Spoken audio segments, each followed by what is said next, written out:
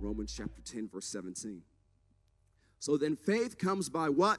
Hearing, and hearing by the word of God. Faith does not come by what you heard in the past. Faith comes by what you continually hear. If you want faith, you have to continually hear the word of God. So faith comes by what is continually heard. Fear comes the same way. Notice, there are some things in your life you didn't know you were supposed to be afraid of until someone told you. Now, there's some things you knew instinctively, but that fear grew when people kept talking about it. And there were other things you would never been afraid of, but someone told you how bad it was for them, and then you got afraid of it too. Why do I say that? The forces that influence the decisions we make are strengthened by what we continually hear. The forces that influence the decisions we make are strengthened by what we continually hear. We'll do a little bit of review until we go where we're going today. Too often we run with what we hear because it sounds good, it sounds religious, or it affirms previously held thoughts and beliefs or actions we want to take. We live in a world of commentators, influencers, experts, celebrities, politicians, and preachers. Everybody's got something to say. But too often we grab onto a saying without fully considering it. We live in a society that rushes to react to every headline without reading the article. We are led by clickbait and act accordingly. And as I told you the last few weeks, headline hearing and clickbait faith will not produce the life you are praying for. Headline hearing and clickbait faith will not produce the life you are praying for. So we must pay attention to how we hear, what we hear, and examine our currently held beliefs with the question, who said that? Because so many times we base our lives off the stuff we heard, but it doesn't come from the Word of God. But it sounded religious. It sounded like it could be somewhere in the Bible. You never read that chapter, but you thought it could be there somewhere. And we base our life on those decisions. And we wonder why there's areas of our life that are on shaky ground or sandy ground. It's because we're not building on the Word of God or what God spoke to us. We're basing on what someone else said. So you have to examine everything in your life, what you do, why you do it, how you do it with, who said that. And understanding that their universal concepts of the Word of God will work for everybody. And every time, every race, every place. Doesn't matter who they are. If it's a universal concept in the Word of God, it works for everybody. But also understanding that God has given you the Holy Spirit to live within you, to rest upon you, to lead you and guide you into all truth and give evidence or bear witness to your spirit. When he gives evidence and bears witness to your spirit, he will remind you of the universal concepts of the Word of God. But he'll also give you specific applications that are for your life only. There are things he'll tell you to do. He'll tell you to buy a certain house or go to a certain place or take a certain job or do this. Specific things for you to do. Not for someone else to do, for you to do. And nothing the Holy Ghost tells you to do will contradict his word because he wrote the word and he won't contradict himself. But he'll give you applications on how you are to apply the concept of the Word of God in your everyday life. What gets people in trouble is when they copy someone else's application.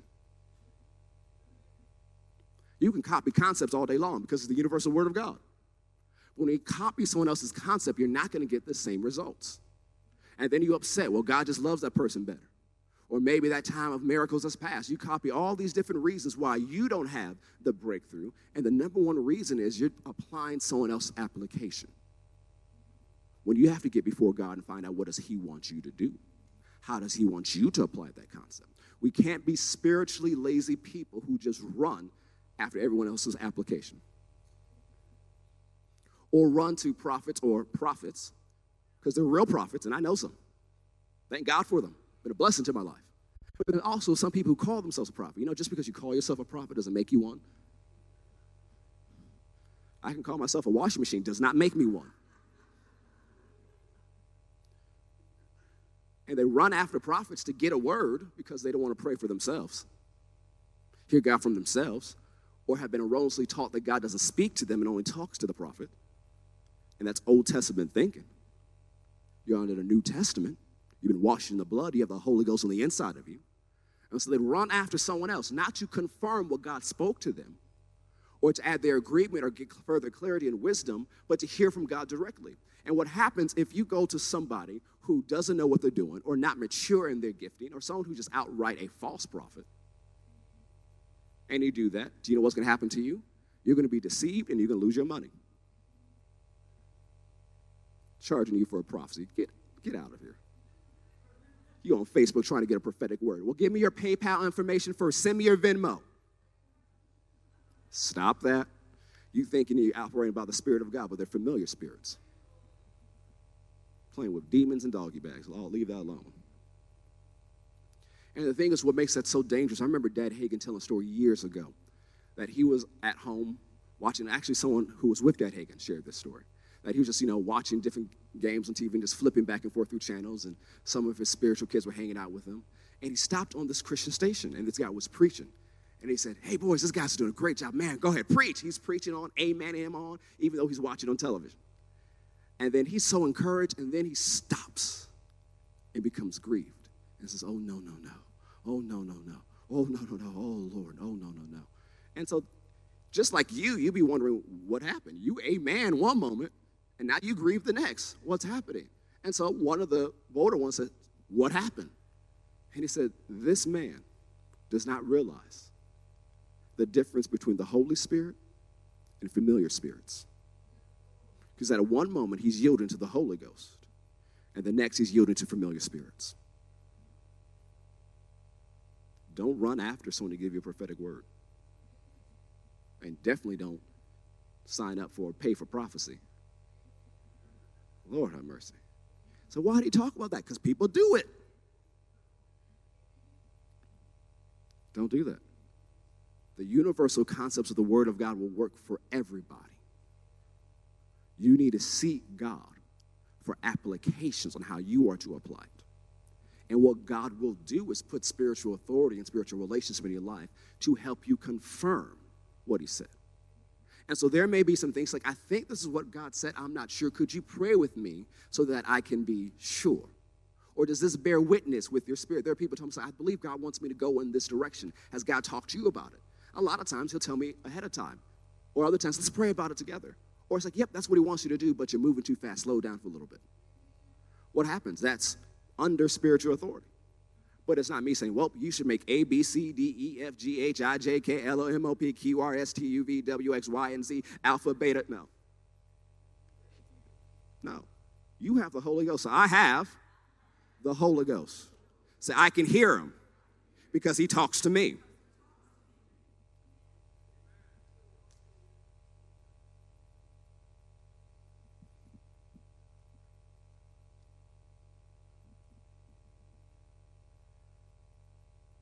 We must pay attention to how we hear, what we hear, and examine our currently held beliefs with who said that. What word are you living by? What word do you have faith in? The word you believe and act on will produce results in your life. The word you continually hear is the word you'll continually think about, imagine, meditate, expect, and act on. That word will influence your perspective. It is vitally important that you act on what God is saying to you and not what he's saying to someone else. Last week, we talked about 3 questions you need to ask yourself. Who said that? Number 2, who is your source? Who is your source? See, one of the reasons our relationships turn toxic is because we put pressure on a person to be someone they're never supposed to be. If you think the person you're dating, you're married to, is supposed to be the person who makes your self-esteem needs, that ain't going to work. Because it's not their job. Yes, they're supposed to aid it. Yes, they're supposed to help it. Definitely not supposed to take away from it. But they're not your source of self-esteem. They're not the source of your confidence. It's not their job to make sure your fragile ego stays intact. That's not their job. You have to ask yourself the question, who is your source? And God is supposed to be your source. Come say, well, I just want to marry someone rich so they can pay my telephone bill. Oh, well, stop. Flashback. 90s. He's like, well, I want to marry someone rich so they can pay all those bills. Whoa, whoa, whoa. Who is your source? Whose job is to supply all your needs? And as we talked about last week, God expects both people to work. Wow, so quiet on that. Both. He expects it. But if you put the pressure on your spouse or your future spouse to meet all your needs, that's going to be dangerous territory. God is your source, but he gives you many resources. So in an area, in a relationship, your spouse is a resource from your source, but they're not your source. But what happens when you put your spouse in a place of God, not saying you follow them like they're God, no. I'm talking about you putting a demand on them for things to supply like their God will end you up in a relationship that you both don't like. You will be disappointed in them, and they'll be mad at you. You have to ask yourself the question, who is your source? And definitely don't look for fulfillment through your children. Trying to live vicariously through them because you didn't have the childhood you want. And you put pressure on them to do what you want them to do, not because it's what the Bible says, but it's what you want. And if it fills your pride, well, I want them to go to that school because I couldn't afford that school, and you send them to a school that God doesn't want them to go to, but they feel pressure to go to, and you wonder why your child comes back as a heathen. Your fulfillment can't come through your children. It has to come from you doing what God told you to do. Number 3, whose responsibility is it? Third question was, whose responsibility is it? It is your responsibility to control yourself. Self-control is one of the hallmarks of Christianity in the spirit-filled life, that you can control yourself. I'm saying, I just can't help myself. Yes, you can. Oh, just another sweet potato pie. You can help yourself. Help yourself in advance so that you can enjoy on Thanksgiving. You have self-control. Stop putting it on your spouse like, well, once dating people. Once I get married, I'll never have struggles with, having sex. If you sleeping around now, a ring on your finger ain't going to stop you.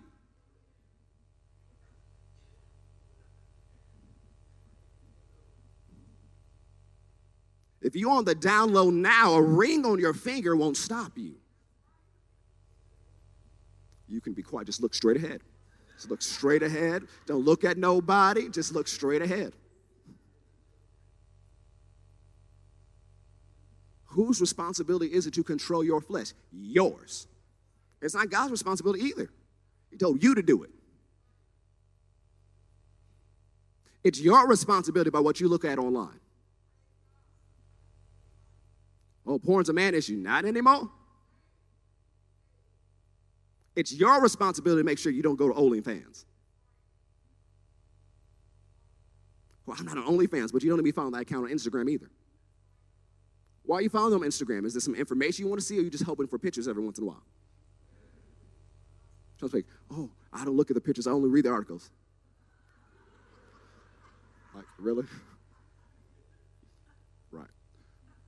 Whose responsibility is it to control yourself? Yours.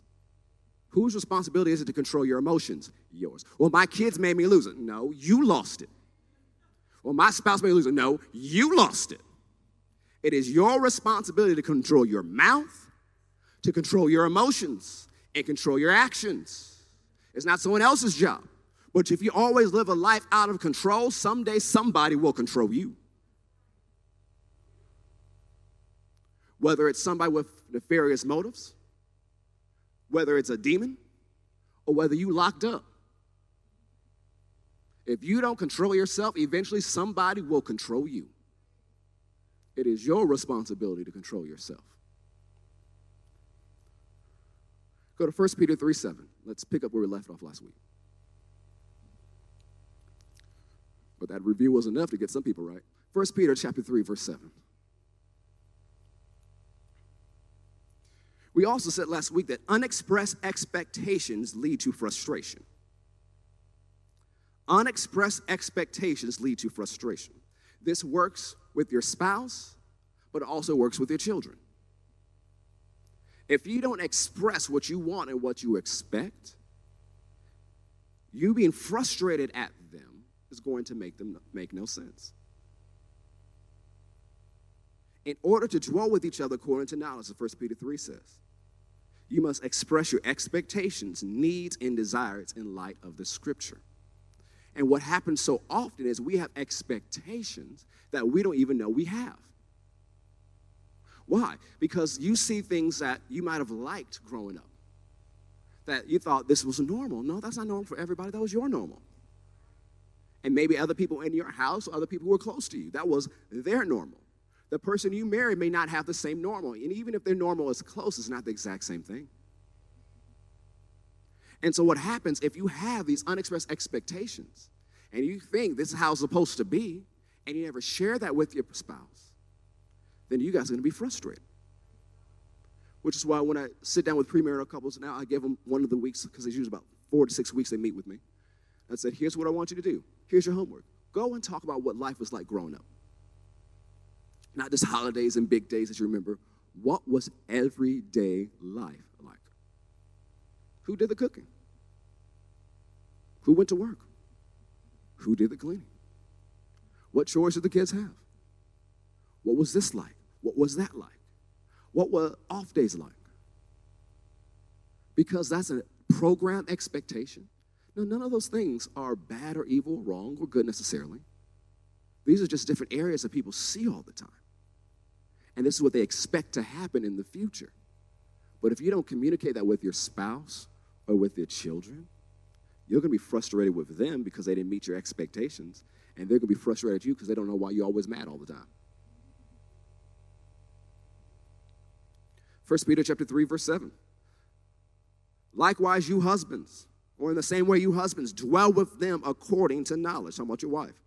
Giving honor unto the wife as unto the weaker vessel. Didn't say she's weak, it says unto the weaker vessel. And as being heirs together of the grace of life, that your prayers be not hindered. Now, I used this example as I closed last week. This is a vessel of water, right? Vessel of water. Now, I can just toss this across the room. Nothing would happen because it's open, might spill some water, but we would say, it's not that fragile, right? It's durable. It's not that expensive. But down here, I have the vessel for my tea. Now, how many know if I toss this across the room, not only is this going to spill, it's going to shatter. This material is more fragile than the others, right? So what's the difference of how I handle this compared to the other? I handle this with care. So the title of today's message is Handle with Care. Say, handle with care. Think about it this way. When you order something to be delivered to your house, do you want someone just to throw it on the porch? See if they can, like, Kobe! You don't want them to do that? No, you want them to take that box and set it down like it's the most expensive thing in the world. It may not be expensive, but you want them to treat that package like it was fragile, especially if it says on the box, handle with care, or fragile. That's what you want. You don't want someone trying to live out the NBA dreams with your stuff. So in the same way you want someone to deliver your packages with care, the scripture teaches us that we're supposed to handle each other with care. And we see this very simply here, 1 Peter 3:7, telling husbands how they're supposed to give honor unto their wife. This phrase giving honor means ascribing value to based on the price paid. Think about this. If you have something that's really expensive, you're going to treat it differently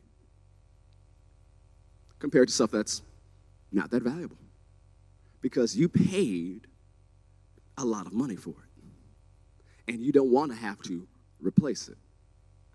Think about the person you're married to. They were paid for with the blood of Jesus. What value are you ascribing to them?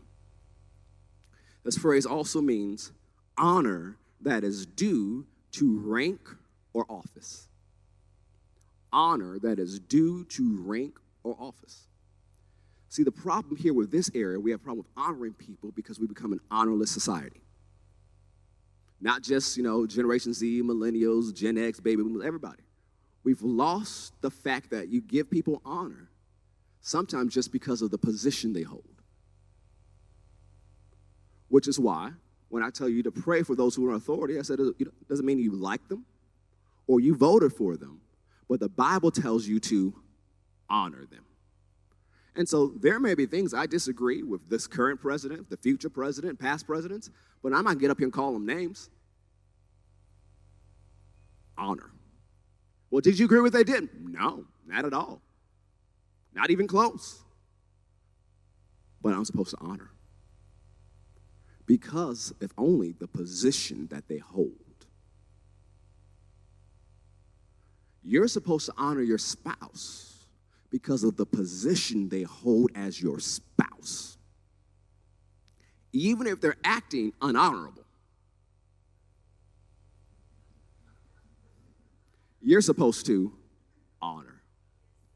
Because you want someone to honor you when your breath's a hot mess in the morning, your hair look crazy. You got slobber dried on your face, and you want someone to honor you and say good morning to you, and they go, ooh. You want someone to honor you? Show honor to each other. Honor is big with God. God is a God of honor. He wants you to honor him and honor others. This word also means reverence or respect. We see it spelled out really clearly in Ephesians chapter 5. The wives are to reverence or respect their husbands. But also here in 1 Peter 3, we see that husbands are to reverence and respect their wives. Honor and reverence goes both ways. As we said last week, the key words for family relationships are love, reverence, and honor. Love, reverence, and honor. If you treat each other with love, reverence, and honor, you will handle each other with care. If you treat each other with love, reverence, and honor, you will handle each other with care. Let's go back to Ephesians chapter 5. We're going to look at verse 33 first before we go to chapter 6. We're going to read verse 33 from the Amplified Classic Edition. Say, handle with care. Go ahead, put that in the chat. Everybody say it again. Say, handle with care. Say, God expects me to handle my family with care.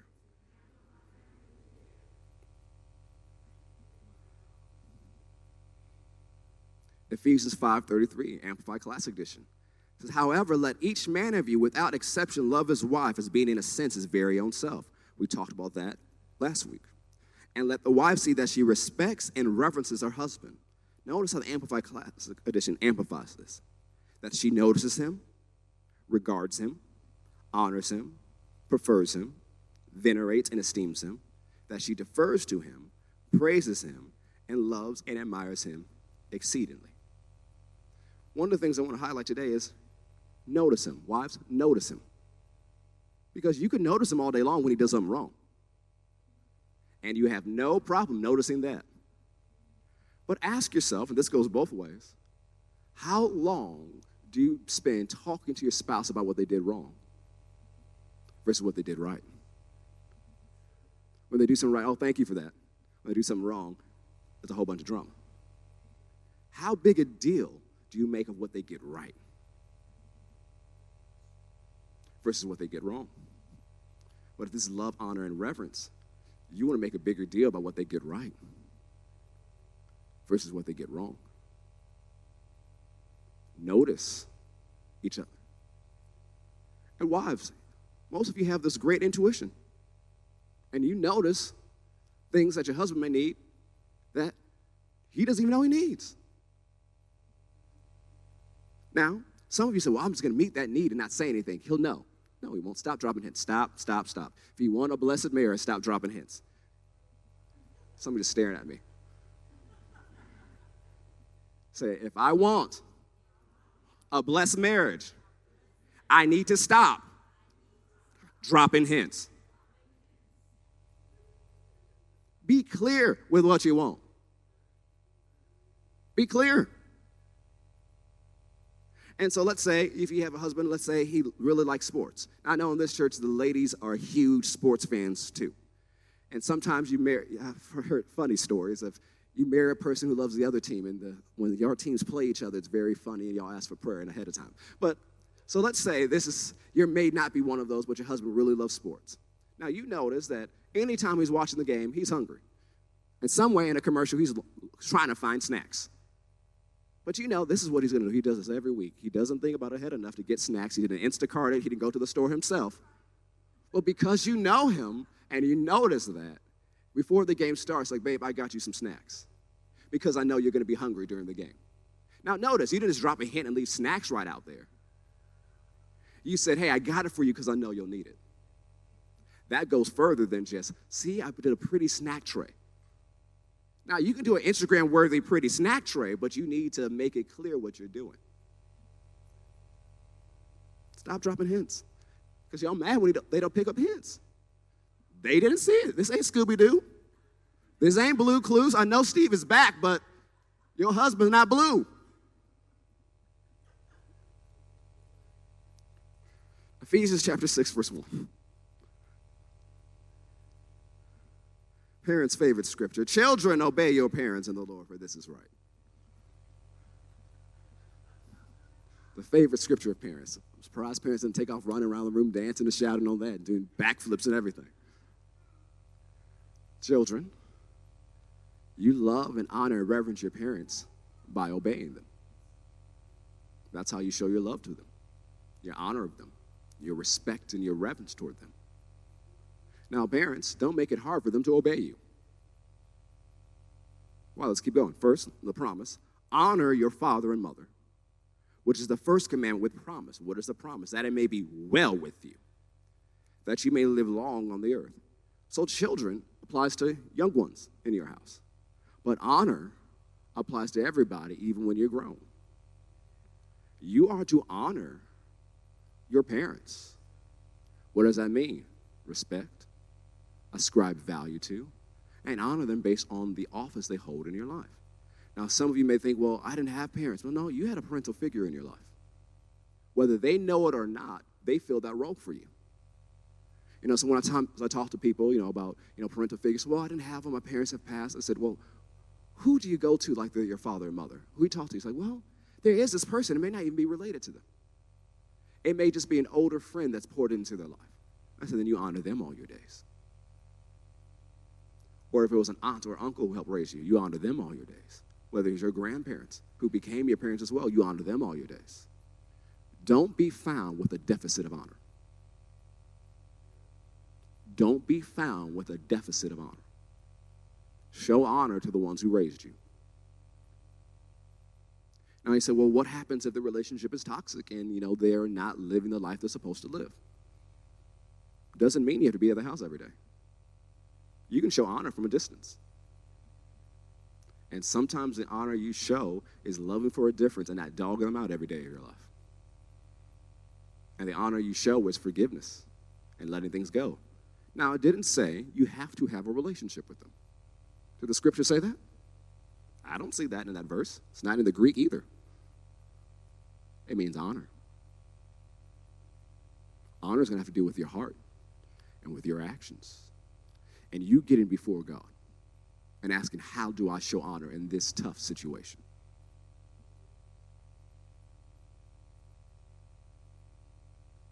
Honor is important. And it says if you honor, your life will be good and your life will be long. Say, honor is important.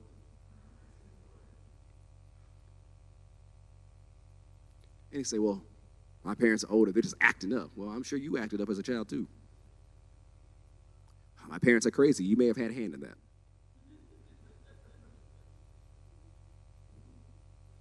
I can't believe my parents didn't help with this. They changed your diaper. They washed your butt. Honor. I can't believe I teach my parent how to use his computer. They taught you how to use a spoon. Honor.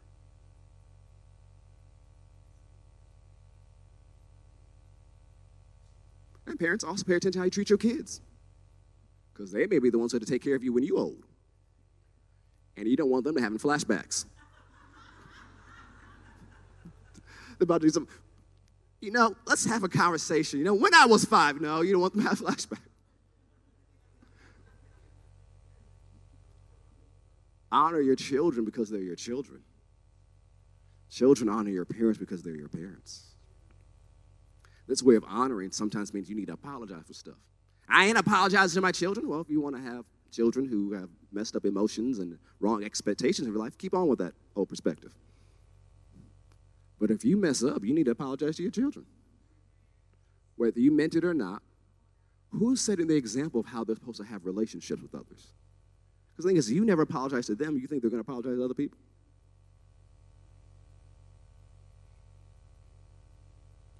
Honor. And you fathers, provoke not your children to wrath, but bring them up in the nurture and the admonition of the Lord. Bring up means to nourish to maturity. Nourish to maturity. So that's the job. But also I want to point out, you don't stop being a parent when they turn 18. You don't stop being a parent when they turn 18 and when they graduate from college. You are a parent forever. Well, I got 18 years. To what? Till you pay for college? 18 years to what? You're a parent forever. God didn't say you stop parenting once they turn 18. The relationship dynamic may change, but you are still a parent. And stop having this backslidden, hellish, demonic mentality where they need to struggle like I struggled. They need to go through what I went through. That is devilish. It's from hell. Shoot, it's from the plantation. Stop that. They don't need to struggle where you struggled. Your children should stand on your shoulders so they can go further than you went. How do you expect your children to go far if you're making them start where you started? You want your children to far exceed what you do on your best day. But that can't happen if you make them start where you started. Scott, we got to stop being crabs in the barrel, always pulling people down because we had a struggle. No, they're to stand on your shoulders.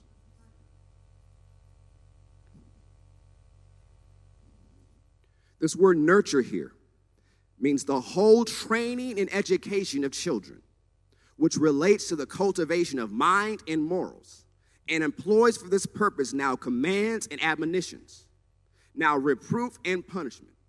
It also includes the training and the care of the body. That's what the nurture is. The whole training, education of children, which relates to the cultivation of mind and morals, and employs for this purpose now commands and admonitions, now reproof and punishment. It also includes the training and the care of the body. Notice who the apostle is talking to right now. Fathers, dads, which means it's unscriptural to put all the raising of the children on the wife. I'll say it again. It is unscriptural to put all the raising of the children on the wife. Now, yes, the wife and mom does have a responsibility. We'll look at that in a moment. But notice it's both. The word admonition means to put in mind, to remind. It's training by word, by whether encouragement or mild rebuke with kind intent. This word admonition means to put in mind or to remind. It is training by word, whether by encouragement or mild rebuke with kind intent.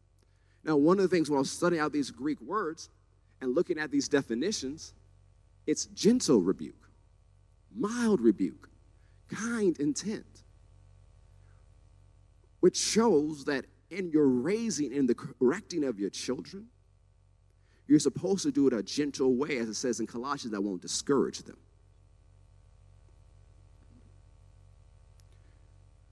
And then who's nurture and admonition? The culture's? No, the Lord's.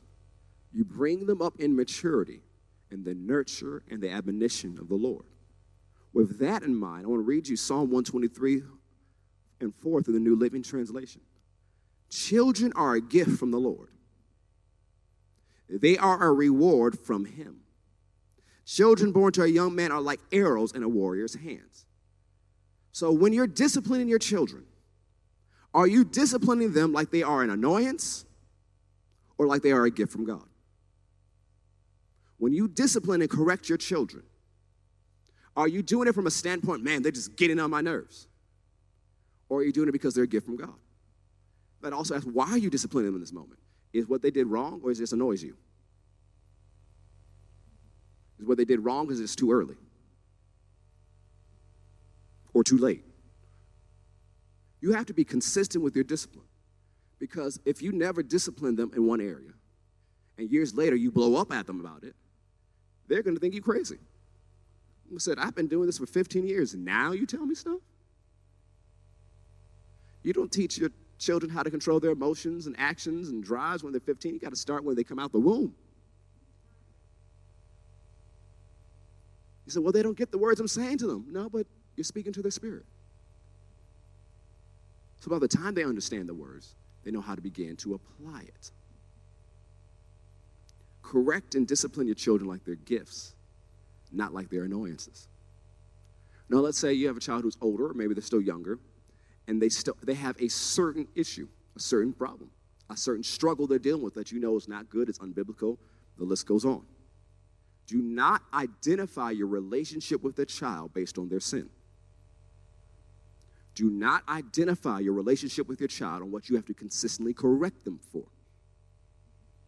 Because if you do, every correction and discipline you make will be jaded. Don't see them through the eyes of their sin. See them through the eyes of Jesus. Because aren't you grateful that your Heavenly Father doesn't see you through the eyes of your sin?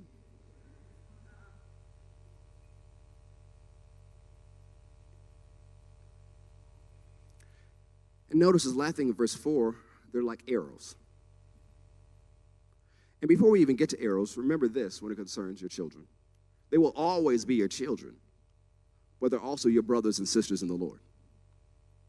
Your children will always be your children, but they're also your brothers and sisters in the Lord. So how are you treating your brother and sister in the Lord? Are you training them and raising them in a way that's going to help them follow Jesus? Or in a way that's going to make them run from him as soon as they get out of your house?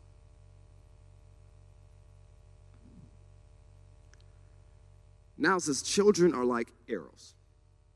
Parents, it is your job to launch them in the direction that God has for them. Not your direction, but the direction God has for them. Proverbs 22:6 says, train up a child in the way that he should go. And when he is old, he will not depart from it. Now this word train is train up and to dedicate. It means to train up and dedicate. But this word is not just telling them, go to church, pray, read the Bible, be a good person, pay your taxes, all the other good stuff, be a good citizen. That's not what it means. I'm sure it includes that, but that's not what it means. The way is talking about the path. The way, come on, say this out loud and put it in the chat. Say, the way is talking about the path. And the path is not a general path. It is specific. It is an application. You can have multiple kids, but they have different paths. Train up and dedicate your child to the path that God wants them to go down. Not your path, but God's path. And so that when they're ready to leave your house, you have launched them down the path. Now, there are weapons of light to destroy the kingdom of darkness because how you prepared them and you've launched them in the right direction. Train them for the path, which means you have to get before God. God, what do you want them to do? What do you want them to accomplish? What is the call and purpose on their life? What is my part in it? That's how you have to pray. So you have instructions on what to do as you go throughout their raising and their development. But you also, I found this helpful, I've learned this from many others, that you pay attention to what your kids say when they're real young. Before they go to school, before they know different things, listen to what they say because their spirits are alive to God. They're born with their spirits alive to God. and they'll say things that they say, this is who I am. This is what I'm going to do. Now, I'm not talking about things you have to correct. I'm talking about listen when they talk about this is what I'm going to do in my life. This is what I'm going to do in the future. You listen to what they say and you write it down. And you pray concerning that. Say, Lord, is that what you want them to do? Okay, how do I prepare them for that? Now, as they grow, they're going to have interest in many things. And you support their interests and help them along the way so they learn and they grow. And you might say, well, they're interested in this random subject. It has nothing to do with the purpose of call God told me they had. You support it anyways. Why? Because God never wastes anything. God never wastes anything. There are things you may be interested in that you're like, why am I interested in? I know this, for example, one of the many things I was interested in growing up was movies and film and theater. So much that I went to acting camps, and I was in 2 movies, one on HBO and one on CBS. And so that was a big heart of mine growing up. And I even wrote different plays and scripts and all those other things. And so I did that for a number of years, but by the time I was an upper teenager, I kind of moved away from that and focused on other things. And when the first time I gave my first message as a minister in Southfield, both of my grandparents were there. And one of my grandmothers came to me and said, I saw all your acting lessons come out as you delivered the message. The way you talked, your inflection, the way you move your hands is what they trained you to do decades ago. I had an interest in theater and acting and movies. And so I would go to these camps and learn how to deliver lines, not knowing that God would put it all together so I can deliver his word. So, as you train up your kids, you support the interest because you have no idea how God's going to use that and put it into practice. And there'll be different ways he uses it throughout their life. But this is how you train them to follow the path. Titus 2:4, New Living Translation, says, these older women must train the younger women to love their husbands and their children. Why do I mention that? Because it's telling those who are older, who are more experienced, train the younger, which means loving your spouse and loving your children correctly is a skill that you can develop and you must develop. It doesn't come automatically overnight. It takes time. You have to develop. That's why it's important to know other people who love Jesus too, who can encourage you. I have a friend of mine, he pastors in another state, and so he got married a year or 2 before me, and we're just talking about marriage and getting ready to get married. I said, what's your advice? Dude, what one thing would you advise me to do? He said, Kerrick, the best thing you can do as a married couple is hang out with other married couples because it lets you know you're not crazy. Because when it's just you two, you think, oh, it's my husband, it's my wife. He's like, oh, everybody's crazy. Then you get around, oh, your husband do that too? Your wife do that too? Oh, we in this together? Whew. So I'm going to call you when I'm tripping, and you can call me when you're tripping. It's that one another principle. It's that better together principle. And one of the things I encourage people to do, don't just have friends of your generation, have friends across generations. That's why I'm emphatic, and I love that this is a multi-generational church. Because we need each other. We need each other. And there's things that you have that someone else in here doesn't have, and the way it's going to get in their life is because they form a relationship with you. So when it comes to loving our spouse and loving our children, these are skills we are to develop in. Go with me to Romans chapter 12, verse 10 as we begin to bring this to a close. Romans chapter 12, verse 10. This is helping anybody today.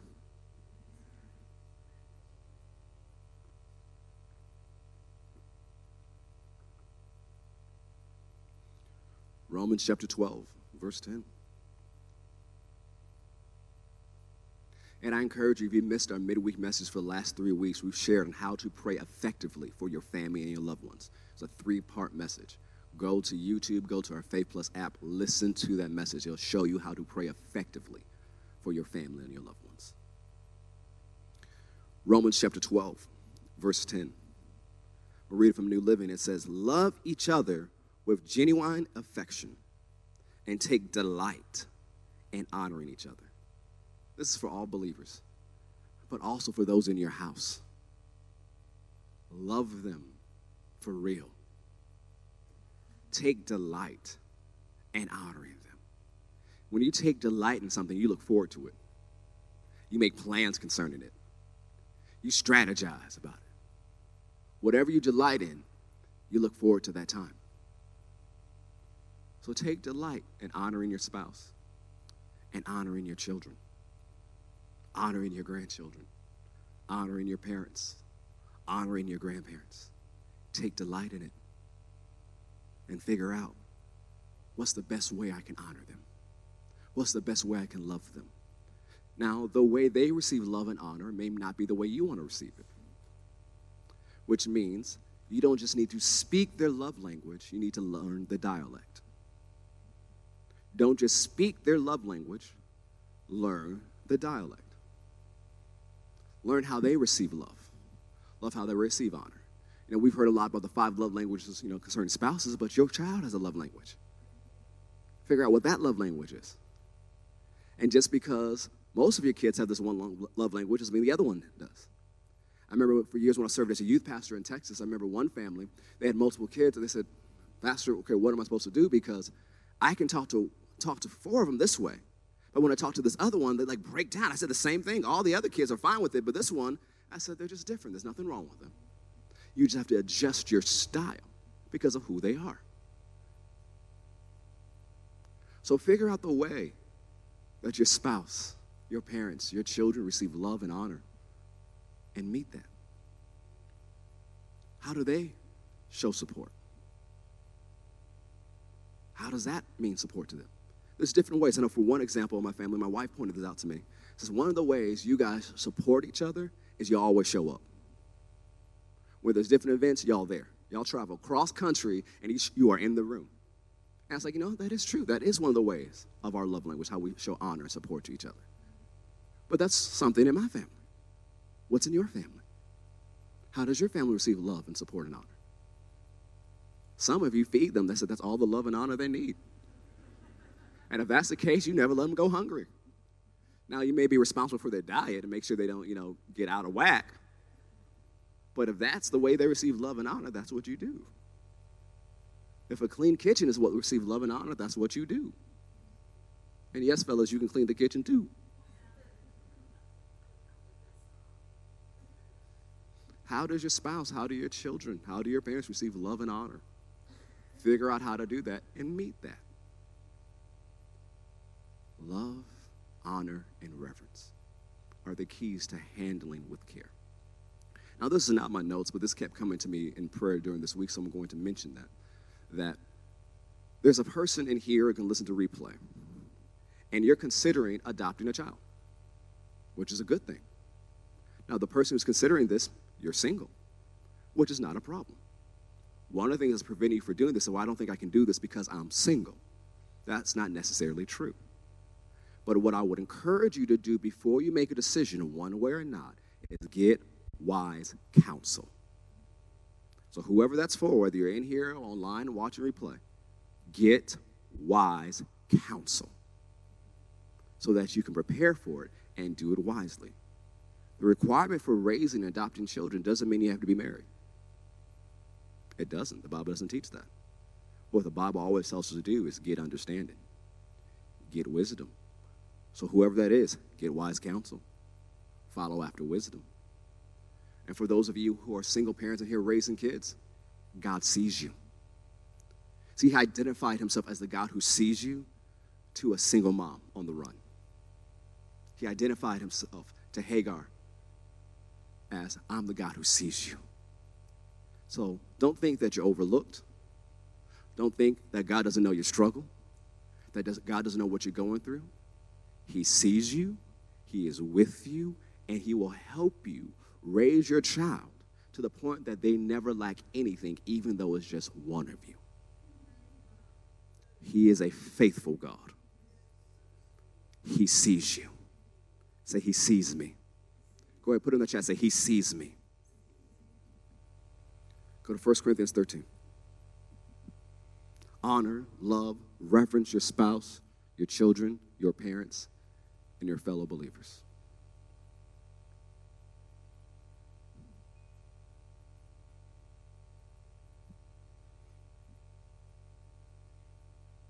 First Corinthians 13. Now, concerning those who you're not married, but you got a kid together. And you're thinking, should we get married? What's going on? As I told the other person, get wise counsel. Just because you have a kid together does not mean you have to get married. Yes, former generations said that, and sometimes it worked out, and sometimes it burned down horribly. Just because you met each other at a club, which you shouldn't have been at, then you did things that you shouldn't have done. You woke up the next morning, repented, and then you found out, oh, hey, there's someone else coming. Doesn't mean you have to get married. What do? You are to have the child, but you're also to get wise counsel. Are you guys compatible? Should you guys get married? If not, what do? That's why you have wise counsel. Because either way, you're both responsible for the raising and the nurturing of that child. But it doesn't mean you guys have to get married. So what do? You sit down for wise counsel. You spend time praying and going through the Word of God.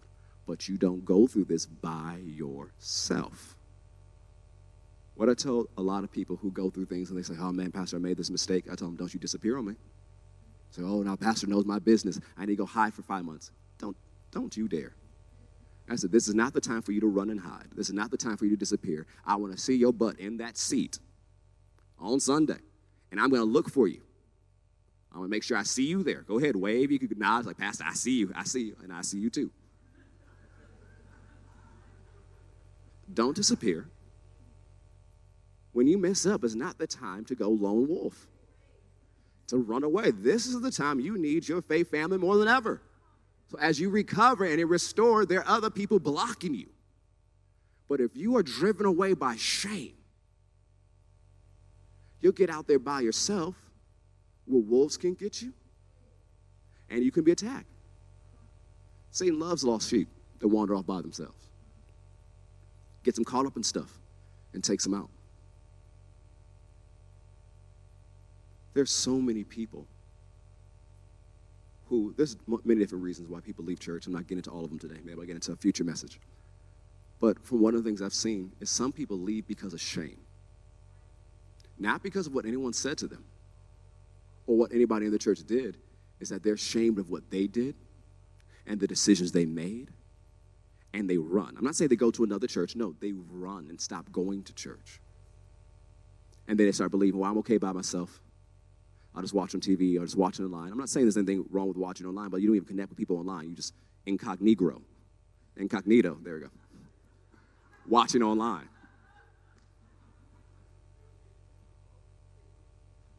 No, when you mess up, it's not the time to run away. This is when you need your faith family. Well, I don't want to seem like I'm needy. You are needy. We all is needy. All of us got needs. All of us got issues. None of us are perfect. We are imperfect people who serve a perfect God. That means you go to church long enough, other people will see your issues. They will see you got mess to deal with. We all do. That's why we still love and honor everybody. That's why you build relationships and strengthen relationships and there for people and they're there for you, because you need each other. We need each other. And if any time proved that we needed each other, these last 2 years have definitely proved we need each other. Things we took for granted in 2019. We're like, whoa, Jesus, I never thought that it was possible for me not to have an opportunity to leave my house and get around my faith family. Don't take it for granted. You say, well, I'm an internal person. I'm an introvert. Well, hang out with other introverts at church. Y'all may not say anything or look at each other, but y'all can sit and look at your phone together and have community among the introverts.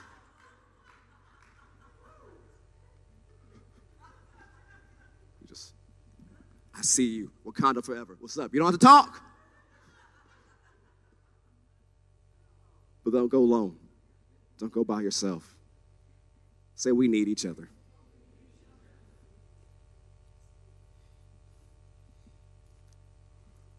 love and honor and reverence. So this is the love we're supposed to show to each other. I'm going to read it from the New Living Translation today. Love is patient and kind. Love is not jealous or boastful or proud or rude. It does not demand its own way. It is not irritable. The King James says touchy. It keeps no record of being wrong. It does not rejoice about injustice, but rejoices whenever the truth wins out. Love never gives up, never loses faith, is always hopeful, and endures through every circumstance. This is the love you're supposed to show. And the way you begin is by identifying with this love. I was like, Pastor, how do I identify with this love? You just put your name where it says love. Or, for example, you would say, I am patient and kind. I am not jealous or boastful or proud. I am not rude. I do not demand my own way. I am not irritable. I do not keep a record of being wrong. I do not rejoice about injustice, but I rejoice whenever the truth wins out. I never give up. I never lose faith. I am always hopeful, and I endure through every circumstance. You have to identify with that love on a regular basis if you expect to act in that love. Because the Bible tells us in Romans chapter 5 that God has poured out his love into your heart. The love of God is in your heart. Say, the love of God is in my heart. So what are you doing with that love? Think about that. Let's say it again and put it in the chat. Say, the love of God is in my heart. So what are you doing with the love God put in your heart? Just like Minister Dathan encouraged you earlier to stir up the joy. You got to stir up the love. One of the ways you stir it up is by identifying yourself with the love of God. And the other way you do it is by talking about it. Speaking words of faith concerning the love of God.